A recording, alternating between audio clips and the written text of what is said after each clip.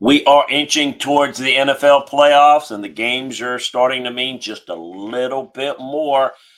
A lot of incredible action on Sunday, and several games came down to the final play. We're going to talk about the winners and losers, who impressed, who didn't. Um, some people that have got some teams have got some concerns, some players got some concerns. A lot to get to today. We're going to be breaking down the film all day, and we'll be giving you the detailed breakdowns of all the games, all the teams, all the players, all the schemes over at LandryFootball.com, which is why you want to come on board and become a member of LandryFootball.com today. Take advantage of the holiday savings special that we've got going on. If you like football, you're going to love LandryFootball.com. Give the gift of football to yourself, to the loved one in your family by becoming a member of LandryFootball.com today. Folks, it's less than $10 a month if you try it out for a month. It's cheaper than that if you take advantage of the 6-month special. If you take advantage of the holiday savings special, the 12-month package, that is the best deal that we've got going. It's 12 months. It's the cheapest package, and it'll get you football, not just the rest of this football season, all the games, all the breakdowns, but also all the scouting season, recruiting, transfer portal, free agency, the draft, everything football all year round, LandryFootball.com. Also subscribe, like, and share the Landry Football Podcast Network on Apple, on Spotify, wherever you get your podcasts. Well, let's get into it. There's a number of things. I'm going to start out on Sunday night. Winner, Dak Prescott, Dallas Cowboys, taking it to Philadelphia. We talked about it in previewing the game for you. Hope you got a chance to listen to that. What was the keys to the game? We thought it went right as we thought it would need to go for Dallas to have success. They get it done at home, make a statement. Now it gets real interesting. It is the Niners that have the home field advantage at 10-3. They win the tiebreaker over Dallas based on winning percentage, and of course they win over Philly due to the head-to-head. Dallas is in a position. They win the tiebreak right now over Philly because the best percentage in division games, but still left to be played. Now, Philly, though, don't be confused, if they win out, would get the number 2 seed over Dallas if both of them say win out. But it's going to be real interesting. Dallas playing good football. The defense is lights out. They looked fast in that game. They looked fast offensively. They looked tough to cover. And they did a tremendous job on the defensive end generating pressure. And I thought they were physical as well. They forced turnovers, but unlike the first game that they played against the Eagles last year, they found a way to get those turnovers, to finish, to recover those. They were able to do that. Very impressive. So really good there for Philly. You know, the downside is they're not playing good football right now. They just seem to be missing something. They seem to be just a little bit off. And it's not a good time to be doing that. The best time to be playing your best football is Thanksgiving on. And right now they're trying to find themselves. So they are in a little bit of a pickle and have got to figure things out hard. With that, figure things out quickly, or it's going to be real hard. Potentially going on the road, not playing well. If they get back on track, get home field. Let's say if San Francisco loses one, then certainly I think things look up. And this is a type of team with its running game that can go on the road and win in Dallas, or go on the road and win in San Francisco, but not the way they're playing right now. Winner, Brock Purdy of the Niners. Look, he was an MVP candidate going into this week. And after week 14, he may be the favorite. He had another monster performance, led the Niners to a 28-16 win over Seattle. They won 5 games in a row, all by double digits. They've scored at least 27 points in all 5 wins. They're 10-3. Phenomenal passer rating, threw for 368 yards, 2 touchdowns. 13.6 yards per attempt, leads the league in completion percentage, touchdown percentage, yards per attempt, yards per completion, passer rating, and QBR. The offense is quarterback friendly, yes. It's loaded with a lot of weapons, yes.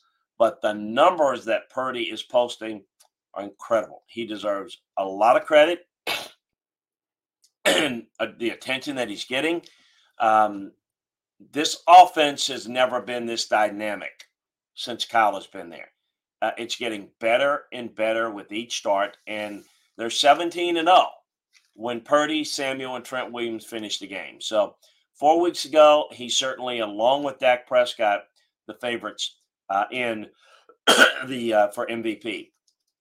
Loser, man, the Detroit Lions and Jared Goff. They're one of the more challenging teams to watch and figure out. There have been games where their offense has been outstanding. There have been others where the offense hasn't shown up. Unfortunately, this was one of the latter in Week 14. Jared Goff completed 20 of 35 passes for 161 yards, 4.6 yards per attempt against the Bears. He had 2 key turnovers, was sacked 4 times. The offense couldn't get it going. It was the 3rd time in 7 weeks that Goff posted a passer rating less than 70. Chicago created pressure up front, completely messing up Goff from the start. The Lions are likely to be the number 3 seed in the NFC, but it's hard to trust them. They're kind of almost in a coast mode.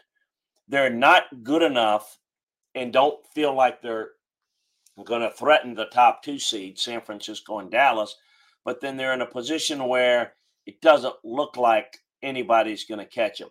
The Bears, are playing right now. They played them twice.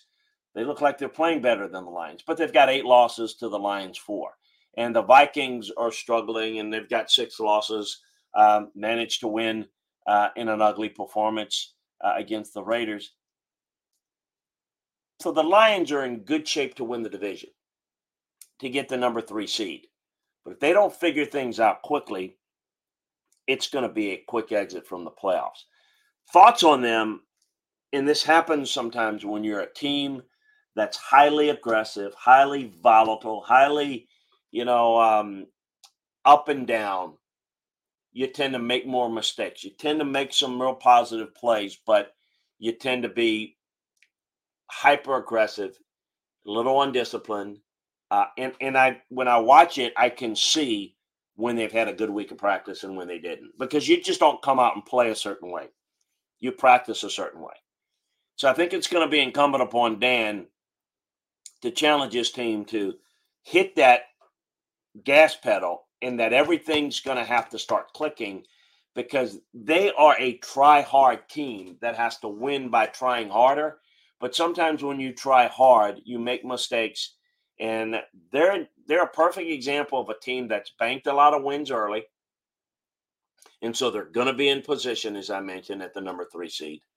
But what they can do with it is what the challenge is from here on out. And this is one of the things that's fun about the NFL. Even if you're in a position to win and get there, can you be playing at the right level when you go in?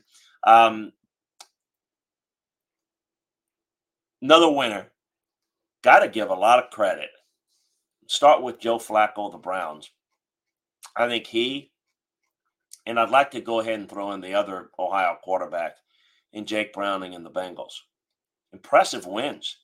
I mean, looking at Cleveland and Cincinnati, and particularly Cleveland, because Cleveland's 8-5, and they're in position right now. Not going to catch Baltimore. It does not appear, and needed really a Rams win over Baltimore to help the cause. Cincinnati 7-6. Cleveland's 8-5. That's a big win by Cleveland, and Joe Flacco was a big part of it. He had an up-and-down performance against the Rams, but for the most part, he held his own. He had an awful interception that essentially ended the game, but he gave the Cleveland Browns competent quarterback play in a pinch. In Week 14, he was the reason the Browns won. Despite missing its top 3 offensive tackles, Flacco had a great performance against the Jags. Led them to 31 points, threw for 311 yards, 3 touchdowns. Threw many of his passes at or near the line of scrimmage, but that is primarily a result of the offensive scheme that Stefanski runs. They're a screen-heavy team that uses a lot of boot action for their tight ends. The difference between Flacco and Dorian Thompson-Robinson or P.J. Walker is his ability to throw the ball in the middle of the field beyond 10 yards. He can drive it on slants, on digs, on in routes. something that other quarterbacks haven't been able to do for them this year. It was quite a few passes thrown beyond 10 yards that were impactful. Impressive. And the Browns right now would be headed towards the playoffs with Joe Flacco. Can it continue? I'd like to give a shout out to Jake Browning and this Bengals offense. Going on the road and going and beating, I should say, the Colts. It's impressive. Another team that's fighting for a playoff spot, just like Jacksonville, Cleveland were. Getting it done there. Quarterbacks in the state of Ohio and in pro ball had a really good week. No question about it. Loser, Carolina is the worst offense that I've seen in some time. It's a disaster. They can't block.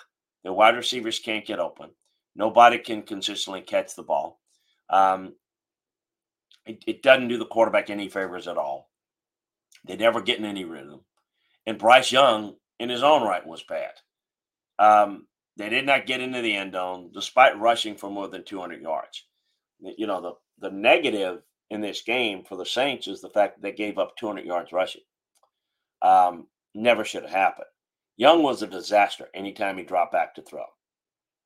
All the things around him being said, he's playing awful. When you factor in his sack yardage, the Panthers had 99 passing yards on 40 dropbacks.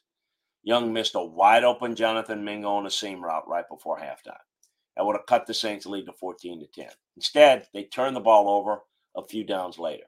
So, yes, the play around him is poor. Yes, he's lost confidence.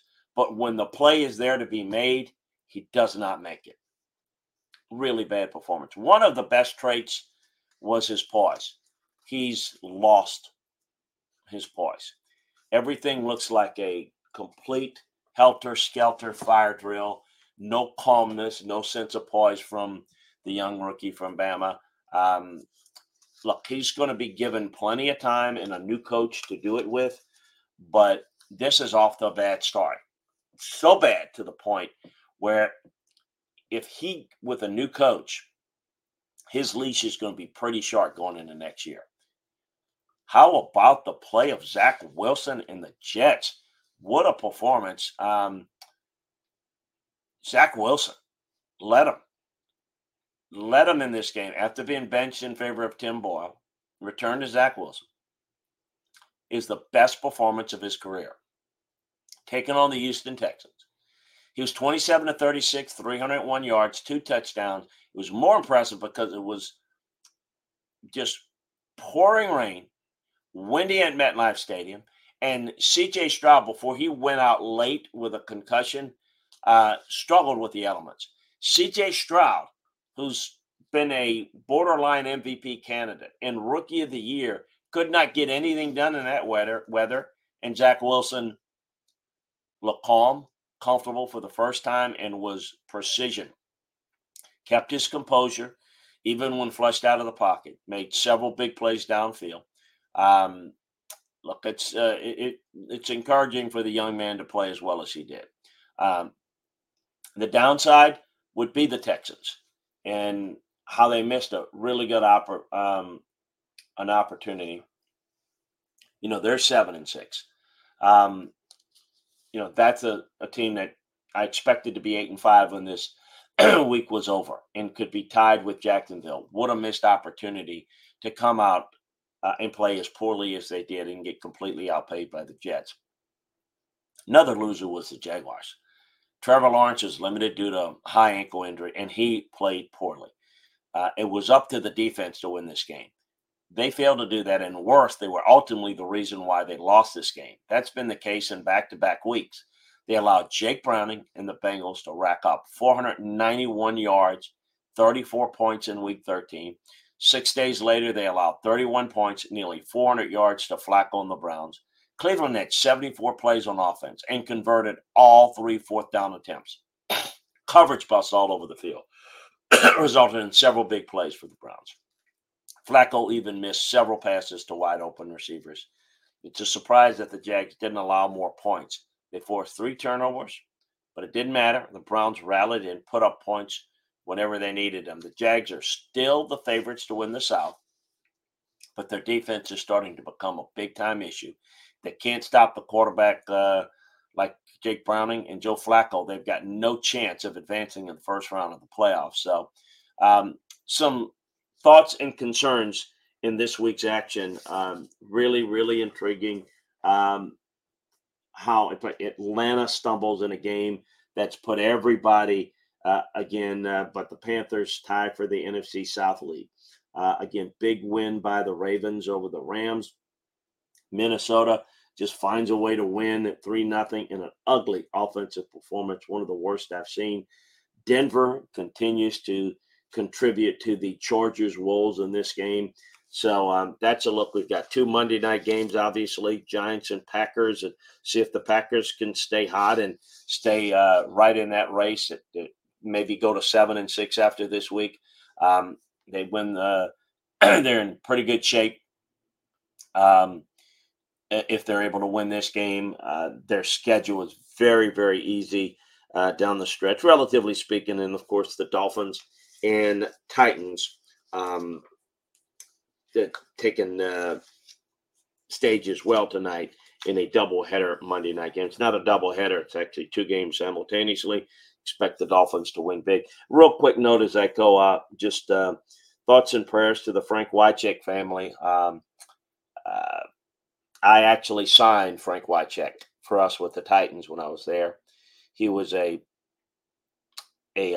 backup with the Washington Redskins at the time. We were practicing against them, and I had done my homework on Frank Wycheck coming out of Maryland. But he had a great week of practice when we had in training camp.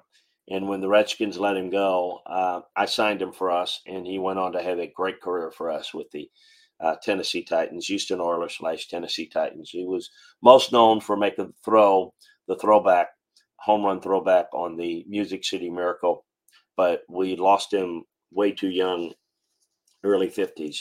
So was on my mind yesterday morning when I found out the news. So prayers and blessings to his family. A reminder again, check out LandryFootball.com for all the latest breakdowns. And they got a lot of stuff going on in the transfer portal in college. Obviously, we've got bowl games coming up. We've got the playoff run in the NFL. We've got coaching searches. Tons to be excited about. Check it out, LandryFootball.com today. Take advantage of the holiday savings special that we've got going. Also, a reminder to subscribe, like, and share the Landry Football Podcast Network on Apple, on Spotify, wherever you get your podcasts. Appreciate you joining us. Talk to you again next time, everybody.